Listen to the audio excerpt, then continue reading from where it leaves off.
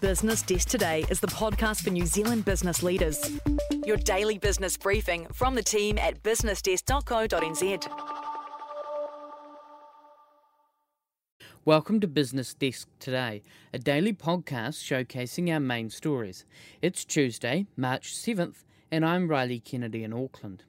Our lead story this morning is by Brent Melville, who reports New Zealanders have been faster adopting into joint home ownership than their Australian counterparts as interest rates and affordability becomes a key buying constraint. Research by property analytics firm CoreLogic found that just over 55% of properties in New Zealand are co-owned by two or more buyers. That's up from just over 52% year on year and compares to about 43% of Australian homes jointly owned. The study also showed that gender parity is higher in New Zealand, with exclusively male ownership prevalent in 52.5% of properties compared to 52% with female ownership. CoreLogic's Australian Head of Research, Eliza Owen, said that while the inference was that the gender property pay gap is closing, it's more likely joint ownership is becoming more popular. She noted affordability constraints have pushed purchasing decisions to be made by two or more home buyers. In other news, Greg Hurrell reports that a Chapter 0 survey last year found that less than half of directors surveyed felt that their boards were engaged in the challenge of climate change, according to Therese Walsh. But company pledges to be net zero by 2050 can only be achieved if their directors clearly set out how they are going to achieve them, she says. Along with her roles as chair of Air New Zealand and ASB Bank, Walsh is the chair of Chapter 0 New Zealand, one of 23 national organisations that form the Global Climate Governance Initiative. The New Zealand organisation is hosted by the Institute of Directors and aims to put directors and their companies they govern on the road to a low emissions future. Membership in the first year grew to be between about 900 and 1,000 directors. To mark the first anniversary of its inception, Chapter 0 has released a director's toolkit, a 5-step process for company boards to make substantive action to reduce emissions. The steps include having the right leadership in place and accepting the need for change and having a plan and carrying it out. Meanwhile, BusinessDesk's Patrick Smelly asks in his column just how much trouble is David Parker's legacy project, the reform of the Resource Management Act, in. It's hard to know, Patrick writes, given that every bill that comes to Parliament gets a toasting from its detractors, making ministers inevitably vulnerable during the public hearing phase of legislative development.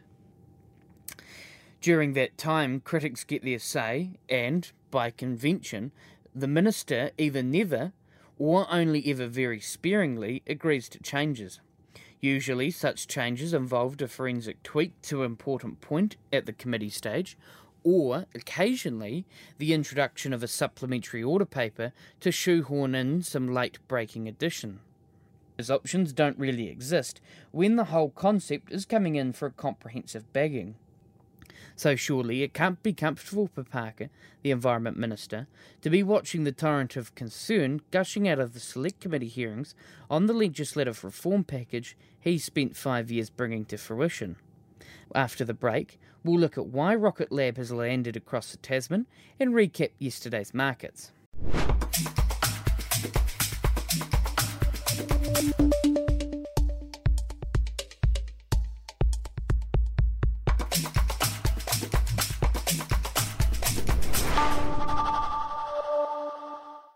Welcome back.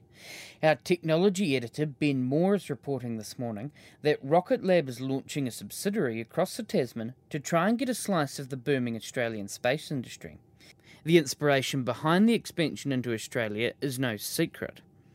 In Rocket Lab's year-end presentation, it noted the Australian government had committed to spending about $17 billion on the space industry in the decade to 2030.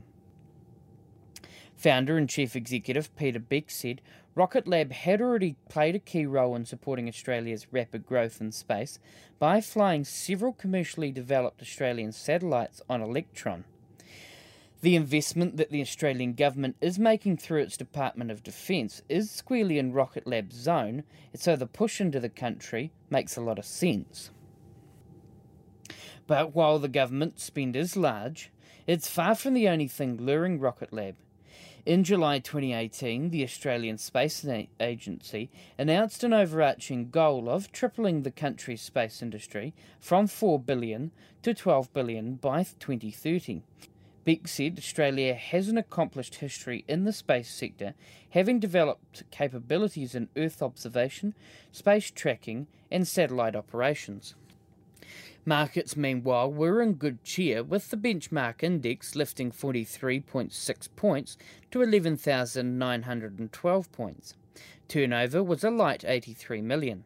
The biggest mover was Pushpay Holdings, which dropped nearly 9% in early afternoon trading after its shareholders rejected a $1.5 billion takeover deal on Friday. The stock fell as low as $1.10 yesterday, below the $1.34 per share offer its board recommended.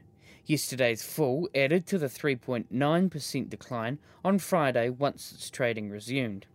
JB Ware's head of investment strategy, Ricky Ward, said it was common for share prices to head back to where they were before the bid was mounted.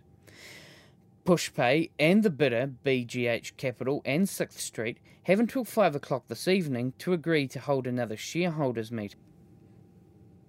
On the currency front, the Kiwi dollar was trading at 62.15 US cents at 3 o'clock yesterday afternoon, down from the 62.29 US cents at the same time on Friday.